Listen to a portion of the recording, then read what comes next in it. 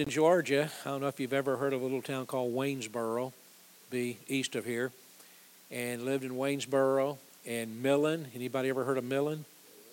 And Cartersville and Rome. Got saved in Cartersville, First Baptist Church. And then my dad worked for what used to be called Southern Bell, AT&T. And then we ended up in the Atlanta area, and that's where I was most of my life. Left there when I was 18, go off to college. I'll be 69 in a couple of weeks. So I left Georgia about 51 years ago. But I am still an avid, diehard, never-ending Georgia Bulldog, okay? And I walked into Robbie's office. I felt like I died and gone to heaven. And listen, I remember the Herschel Walker days, okay? I had to wait 41 years. How many of you know what I'm talking about? And then we get it twice in a row. I'm going for a third time, amen? I'm hoping. And if you're a Tech fan, God have mercy on your soul, okay? I don't know what else to say. I live in Raleigh, North Carolina. Been a church planter all my life. And I'm going to talk to you in the next service, and those of you that are back tonight, about making disciple makers, planting churches, especially ends of the earth, but also here. But before I do that, I want to give you a little background of the kind of work that we do. We make disciples who make disciples. So let me explain that. Let's just say Pastor Robbie here is not a pastor, he's not a believer. I lead Robbie to the Lord and I disciple him. And I train Robbie to reach this gentleman right here. What's your name, sir? Troy? Okay. I train Robbie, he's not a pastor yet, to lead Troy to the Lord and disciple him. Troy in turn disciples, I guess this is your family here? All right, he in turn leads these guys to the Lord and disciples them, and they in turn. And when you do that in a Muslim, Hindu, Buddhist context, you'll be the only Christian in your village. You can't wait to lead that guy to the Lord, okay? I mean, you're just, Lord, help me, have mercy. Okay, when Troy gets saved, I don't have to tell you guys to gather together to worship. I don't even have to offer you coffee and donuts. You'll just do it. You'll want to be together. And when you come together, you'll worship the Father, you'll praise Him, you'll study the Scriptures, you'll pray. Little church begins to form, is what happens. And that's what we do. We make disciples who make disciples, some of which then start churches that plant other churches. We do it primarily among what's called an unreached people group in the world. Now, let me explain that. Do you remember when Jesus said, go make disciples of every nation? It's a great commission, right? When he said, go make disciples of every nation, when I grew up in Georgia as a kid, I thought he was talking about like go to Canada, USA, Mexico, Belize. That's not what he was saying. He was not referring to a geopolitical nation. He used a word, the Greek word is ethne. We get our English word ethnicity from that word. He wasn't saying go to Germany, France, England. He was saying go to all the ethnicities in the world. There's somewhere between 200 or 300 nations in the world. There's over 17,000 ethnicities in the world. For example, we hear people talking about American Indians. Well, did you know there's some 400 different American Indian tribes? There's not one American Indian, there's hundreds of them. Which one are you talking about? Okay? The human race is made up of 17,000 plus people groups, or ethnicities. Of those 17,000 plus people groups, about 7,500 of them, 41%, are classified as unreached people groups, or UPGs. So if you hear me referring to UPGs today, I'm talking about unreached people groups. What is an unreached people group? An unreached people group means less than 2% of all of the people that make up that entire ethnicity. Less than 2% of them would be what you and I would refer to as a born-again follower of Jesus Christ. Someone that believes the Bible is the Word of God, believes Jesus is the Son of God, believes Jesus was born of a virgin, lived a sinless life, died on a cross, was buried, rose again, and only through faith in the name of Jesus Christ, who shed his precious blood for us, can we have salvation. That's what I'm referring to as a follower of Christ, a born-again, Bible-believing Christian. If it's an unreached people group, less than 2% of the people in that ethnicity will believe like you guys believe. Let me illustrate a little bit better. How many chairs are in this room?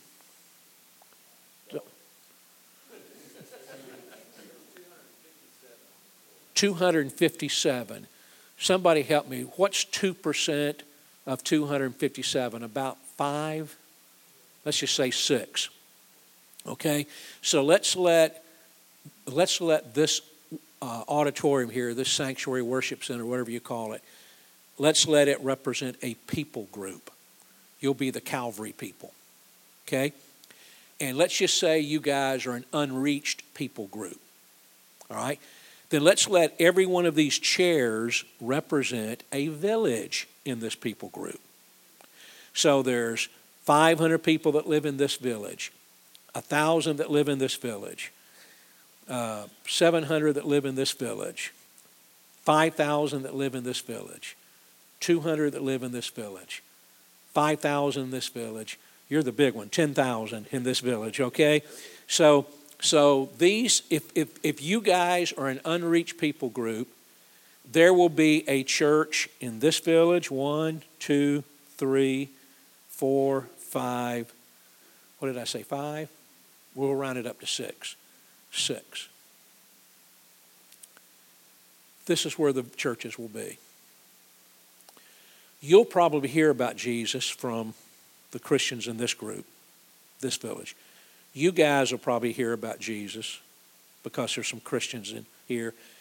And Robbie, you may hear about Jesus because there's some Christians here. Maybe, sometime in your life you may hear the name. Maybe. Good chance you won't. The rest of you, you're going to be born. You're going to live your life. You're going to die. And you're going to go into eternity lost. And it's not so much that you rejected Jesus. You don't even know who he is. Because nobody has ever told you.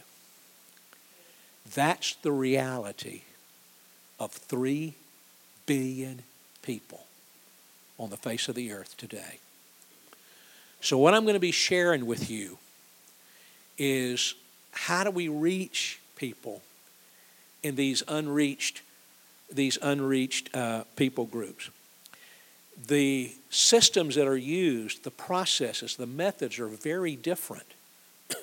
Are you aware that you can't go into the middle of, Pakistan and build a church building with a steeple? Well, you can, it just won't be there very long. Okay? It won't be around very long. So it doesn't make a lot of sense to spend the money to build it. Are you aware there are many parts of the world where there's just no such thing as a seminary or a Bible college? They're just not there. Okay? And so the methods have got. Are you aware that much of the world, missionaries cannot go there, at least not on a missionary or religious visa? They won't let them in. If they get into the country, they got to get in some other way, and it's in some of those places they watch you like a hawk. And so it's not as easy as just sending out all my life when I thought of missions, I thought of sending out a missionary couple from the United States and they'd move there. And that still is happening. And I thank God for those who are willing to sacrifice and go. But there's some parts of the world where you just can't go. Did you know that 41% of the world that's classified as an unreached people group gets somewhere around 5% of the missionaries and 1% of the missionary dollars? It's just hard to get in there. And if you're not careful, you don't stay very long. You get kicked out.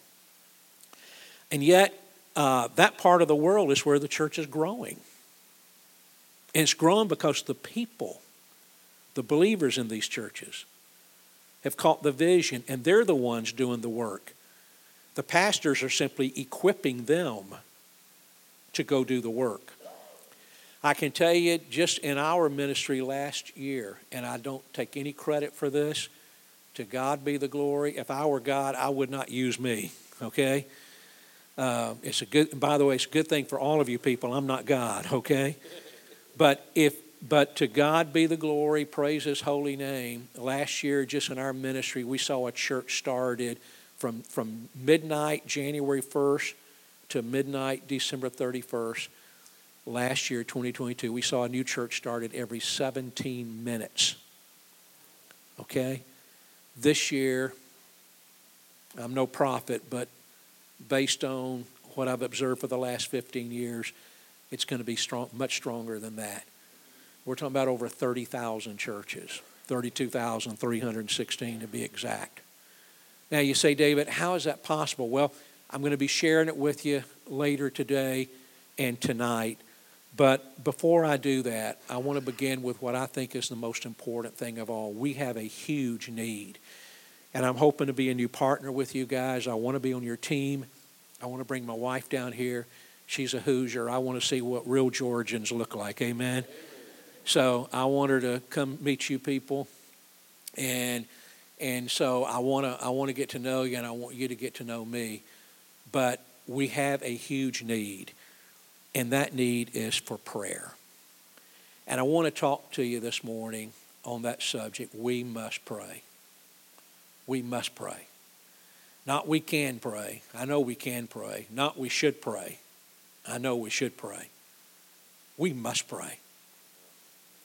And if I'm going to be an effective missionary partner with you, I got to have your prayer. And the ministry that we're working with has got to have your prayer. So we must pray. Say those three words together with me. We must pray. All right. Before Jesus chose the 12, you may not be aware of this, before He chose the 12 apostles, He prayed. In fact, if you check out Luke 6, He prayed all night. Dalton, Robbie, there's a lesson there. Before He discipled people, He prayed over who He was going to choose. He didn't just say any stray dog that wanders in. He had a lot of followers. He prayed, and then He said, I'll take you and you and you, 12 of them. Before Jesus chose the 12, He prayed.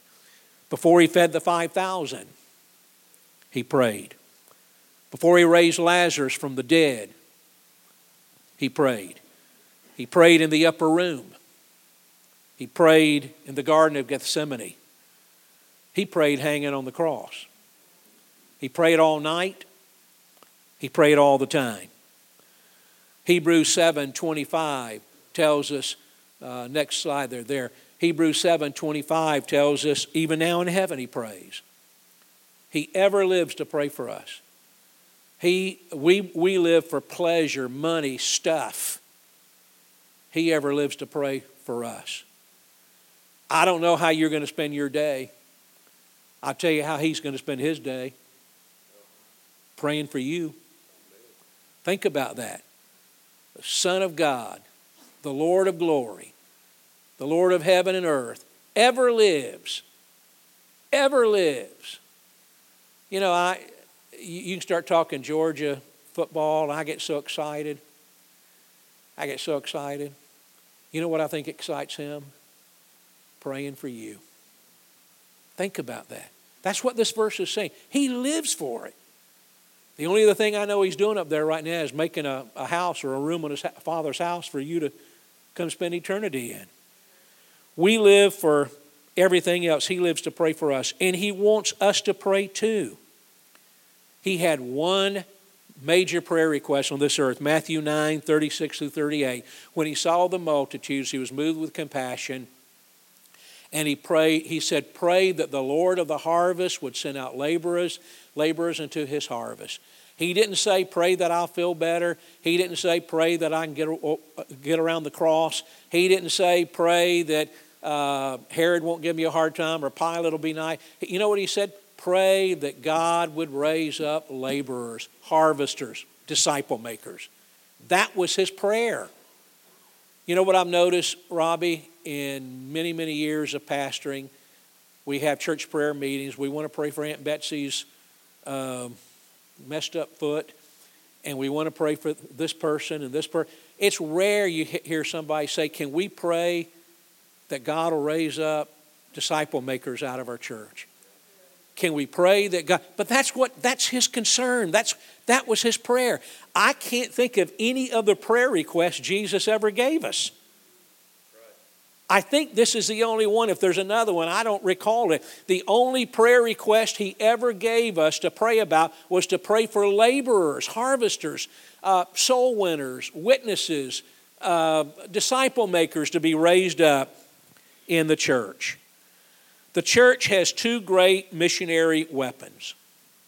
We've always had two from the very beginning. The book of Acts is the story of the history of the early church, the first church. In Acts 1, they prayed. They prayed and they prayed and they prayed and they prayed for days. In Acts 2, they were filled with the Spirit and they immediately went out and they began witnessing, telling people about Jesus. You can put up that next slide there, Michelle. First in Acts 1, they prayed, and then the next slide, they Spirit-filled evangelism. They prayed for days, and then they went out.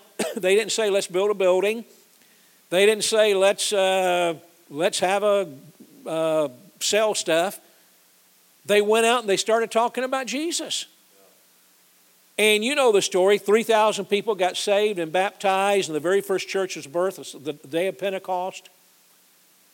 So Acts 1, they prayed. Acts 2 was Spirit-filled evangelism. Acts 3 through 28, the end of the book, is a repeat of chapters 1 and 2, just in different places.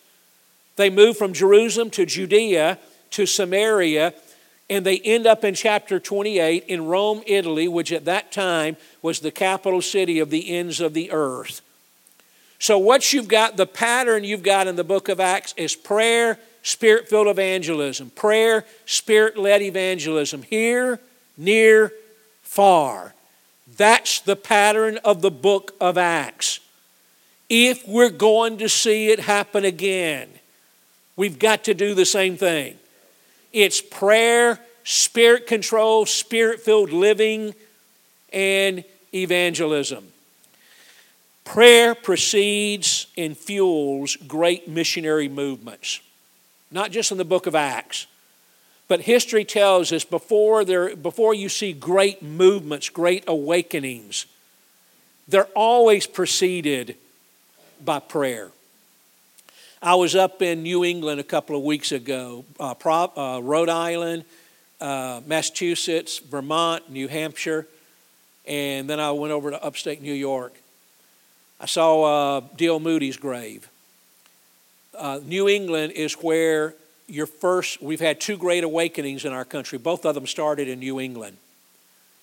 Today, if New England was considered the 6 states that make up New England, I left out Maine, the 6 states that make up New England, if each of those states were a people group, all 6 of them would be classified as unreached people groups. They're all at 2% evangelical. They used to send missionaries down here. Ever heard of names like Jonathan Edwards and David Brainerd and George Whitfield? That's where those guys came from, up there. But before those movements, there were these massive massive times of prayer where God's people just got together and they began praying that God would save lost people.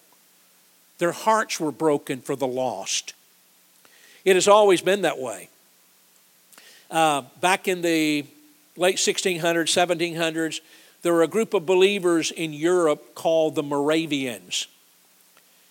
And the leader, it wasn't a very big church, just a few hundred people. But the leader got together, Count Zinzendorf, I think was his name. He got together and he called his church family together. He said, the whole world's lost. We need to pray that God will raise up people that will care for those that nobody else cares for.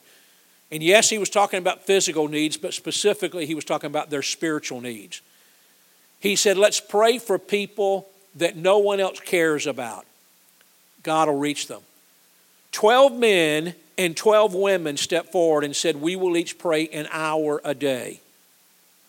12 men, 12 women. We have many more than that in this room.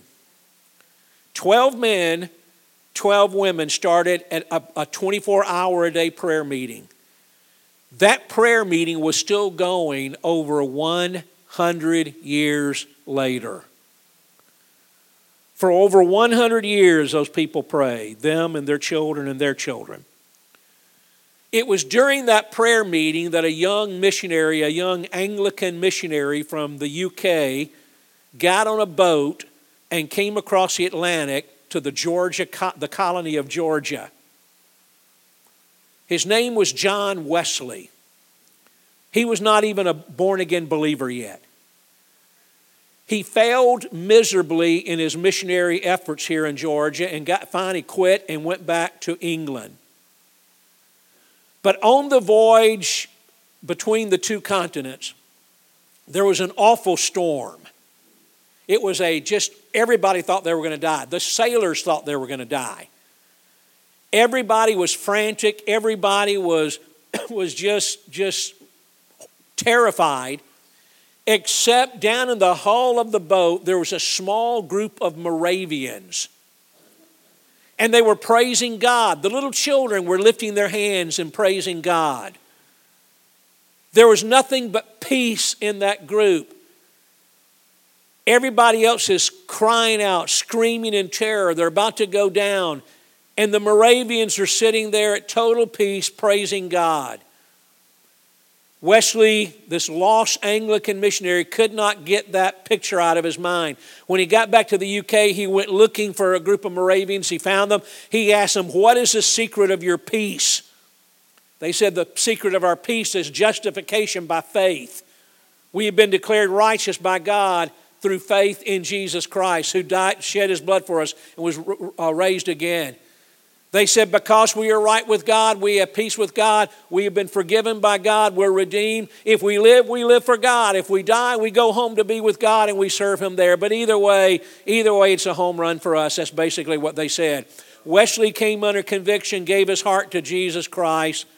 I'm sure you've heard of the ministry of John Wesley. What you may not be aware of is this. If you look at what's called the Wesleyan family tree, all the different groups that trace their spiritual lineage back to John Wesley, some 50% of the born-again believers in the world today trace their lineage back to John Wesley. 50%. We're talking hundreds of millions of people. John Wesley did a good job. But I would suggest to you that the way it all started was 12 men and 12 women on their knees praying an hour every day that God would raise up somebody, John Wesley, that would care about those that nobody else cared for. Prayer has always preceded great missionary movements. Pastor Robbie, y'all can turn this city upside down. But it's not going to happen through methods. It's not going to happen by giving out coffee. It's going to happen by the people in this room on their faces crying out to God for the souls of those that live around them. Paul asked the church to pray for him. 1 Corinthians 16:9. I want you to see this verse. 1 Corinthians 16:9. I'm not even sure if I have that. Yeah, I've got it on there. For a great door and effectual is open unto me, and there are many adversaries. Paul is writing to the church at Corinth, and he makes this statement. And this, when people ask me about TTI, I usually go to this verse. I say, this describes our ministry right here. First of all, there's a great wide open door. People are coming to Christ just in droves. They're not walking into the kingdom. They're running into the kingdom. Look at the next slide, and I want to be careful here. This is a soccer stadium over in Spain. Capacity 99,354 people. The people that were saved through the ministry of TTI last year would fill up that stadium almost 4 times. And I think it's going to be 5 times this year.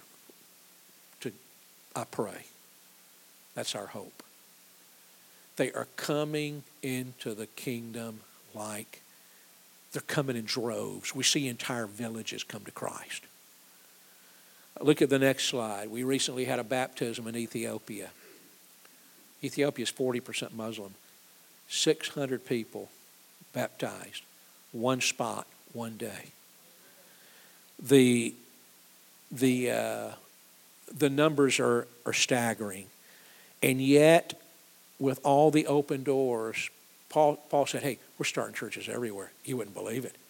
I mean, it's just like they're just running into the kingdom. You've read the book of Acts. You know what happened. He said, but there are many adversaries, many problems. Can I share a few with you in closing? We recently had a Paul, a trainer. The Paul is the pastor who trains the Timothys, the people. We recently had one of our Pauls shot and killed in Ethiopia. We had a Timothy, a widow actually, little widow, arrested for showing the Jesus film in Asia. Jesus film is a movie about the life of Jesus. Put her in jail. About a year or two ago, the heat of COVID in one country, we had 30 of our Pauls die of COVID within just a couple of months. Those 30 Pauls were training over 600 church planters. 30 of them died, just taken out overnight. I don't have time to talk to you about the spiritual attacks. We work in many places where demonic activity is very open, very, very, even lost people believe in demons. Okay, they know they're real. I can't even begin to tell you about the spiritual attacks. Let me show you a few pictures. Here's a next slide. Skip that one right here. This is a country in Southeast Asia.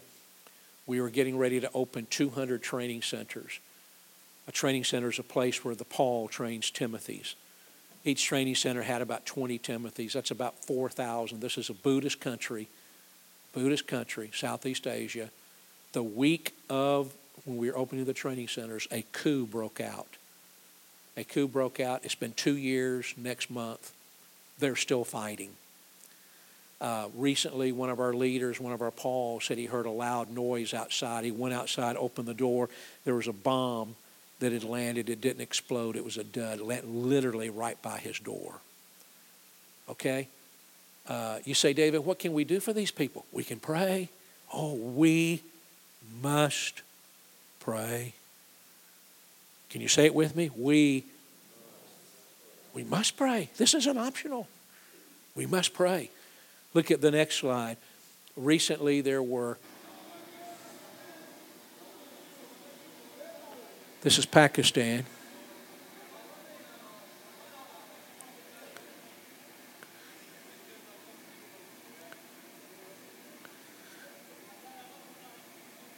It's a flood, in case you haven't figured it out yet. We may have a few people in here from North Florida, okay?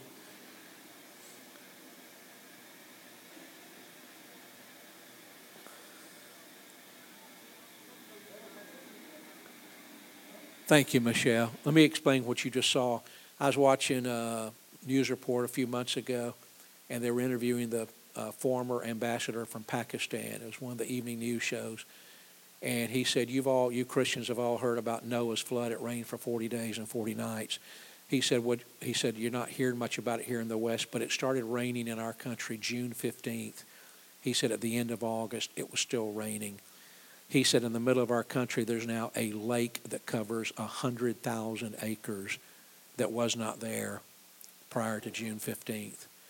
That flood right there, we're training a couple of thousand church planters in Pakistan, I think about 3,000. 171 of our Timothys had their homes washed away, lost everything. The picture you're looking at there is 7 of our Pauls, 7 Pastor Robbies. They had their homes washed away. And I'm not talking about a hurricane where the water came up 3 feet. I'm talking about the house is gone. Everything in it. They lost everything they've got. See them there? One of those men, his 3-year-old daughter was in the house. She was washed away. You say, David, what can we do for these people? Well, we must pray. Can you say it with me? We must pray. Look at the next slide. Sri Lanka. I'll be there in less than a month. I don't know if you remember a few months ago, the people stormed the presidential ground. They're swimming in the president's swimming pool. They're eating lunch at his table. You know how inflation has hit us? Inflation there was 130-something%. We had one of our leaders waited at a gas station for 12 hours to get a half gallon of gas. Almost worse than the 70s here. 12 hours for a half gallon of gas. You say, what can we do for our people there? Oh, we must pray. Look at the next slide, the Congo, the DRC, Democratic Republic of the Congo, next to Dalton, next door to Uganda, we were talking about last night. This is one of those places where they have boy soldiers. We've got stories of our people running for their lives, children carrying everything they can carry on the back of their shoulders, literally stepping over dead bodies in the streets as they're running for their lives. This is the reality. You know, for me, it's a bad day if the air conditioner breaks. These people have never had air conditioning. They've never even felt it. And by the way, most of them don't like it. They freeze. Okay? You say, David, what can we do for our brothers and sisters in the Congo? Somebody tell me, what must we do? We must pray. Look at the next slide, Nigeria. Have you ever heard of a group called Boko Haram? Boko Haram is a jihadist military group in Nigeria that has pledged allegiance to ISIS. I heard a report a couple of years ago that for every one person ISIS had killed, Boko Haram had killed 6 or 7. Do you remember maybe about 7, 8 years ago, there were several hundred Nigerian girls at a school that were kidnapped? That was Boko Haram. These people will come into a village and they'll wipe out the whole village. You don't even have to be Christians. You can be a different version of Islam. I mean, they kill everybody except some of the girls. They'll take the girls as sex slaves. But they kill the men, old women, they kill them. They burn everything down. We once had a village where we lost 73 people in one village from Boko Haram. You say, David, what can we do? What can we do for our brothers? And by the way, we're training in Nigeria right now. We're training over 10,000 church planters. 10,000. Many of them in areas where Boko Haram is strong. I was talking to one of our couples in that area recently, and I asked them, I said, have you had any trouble from Boko Haram? They said, oh, all the time. They said, we've had many of our people shot. Some have been killed by Boko Haram. I had another guy said he has 2 little children, a wife. He lives in North Nigeria. He said, I said, have they hurt you? He said, oh, yeah, all the time. He said, my house and my car are riddled with bullets. I said, how do you survive? He said, we run very fast. That was his answer. We run. He's got 2 little kids. One of our Pauls. You say, David, what can we do? I tell you what we must do. We must pray. Vietnam. Next slide. This is one of our Pauls out on the road in an accident. We actually have more people killed traveling than we do from any other way. The roads are awful. The vehicles are awful. Just traveling grace is what we need. I was recently, by the way, in Indonesia with 5 of our Vietnamese leaders we brought over. I asked them, how many of you guys have been to jail for preaching the gospel? All 5 of them raised their hand. One of the older brothers had been put in jail over 20 times for preaching the gospel. Look at the next slide. We blurred out their faces. We recently had a lady, one of our students in Egypt. I'm talking about in the last 2 months, was beaten to death by her husband because she wouldn't stop talking about Jesus. I think my time's up.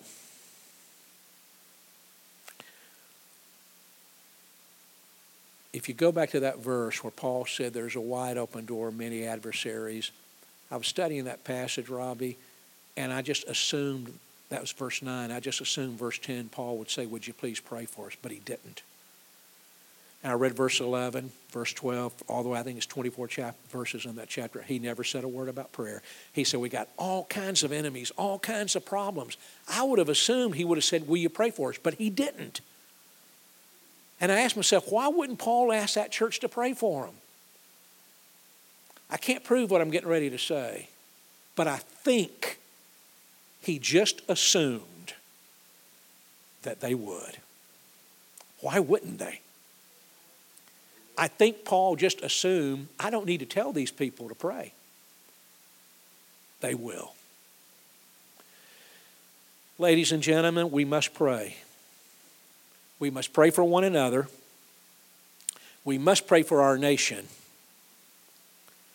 We must pray for our church and our pastors and our leaders.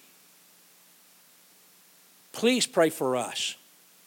I've got a card here, and what I'm going to ask you to do, I'm just going to lay them up here. When the class is over, I'm going to ask you to come pick up a card, and you tear it. You keep the big part. That'll take you to the web page if you want any info.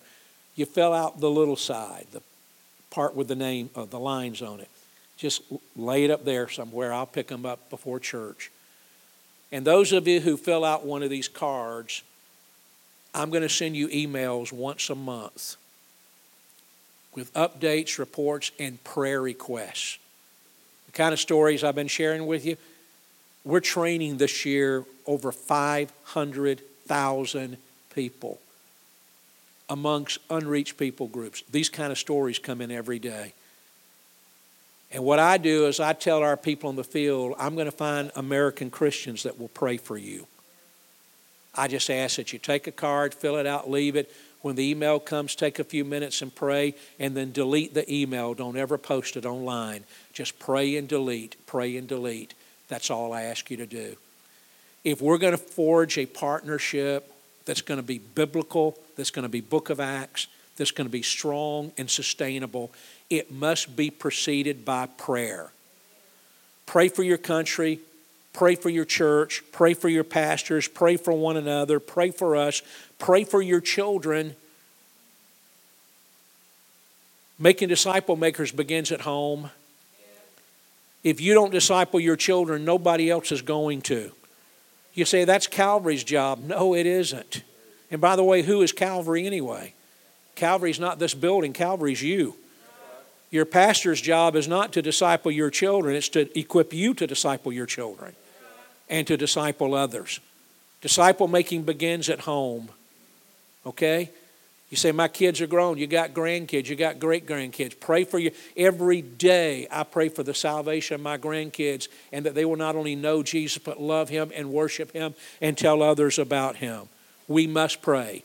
We must pray. Say it with me. We must pray. And finally, yes, we must also give. We got tens of thousands of Timothys ready to go. And you guys can change the world. So we must pray. We must give too. I close with this statement.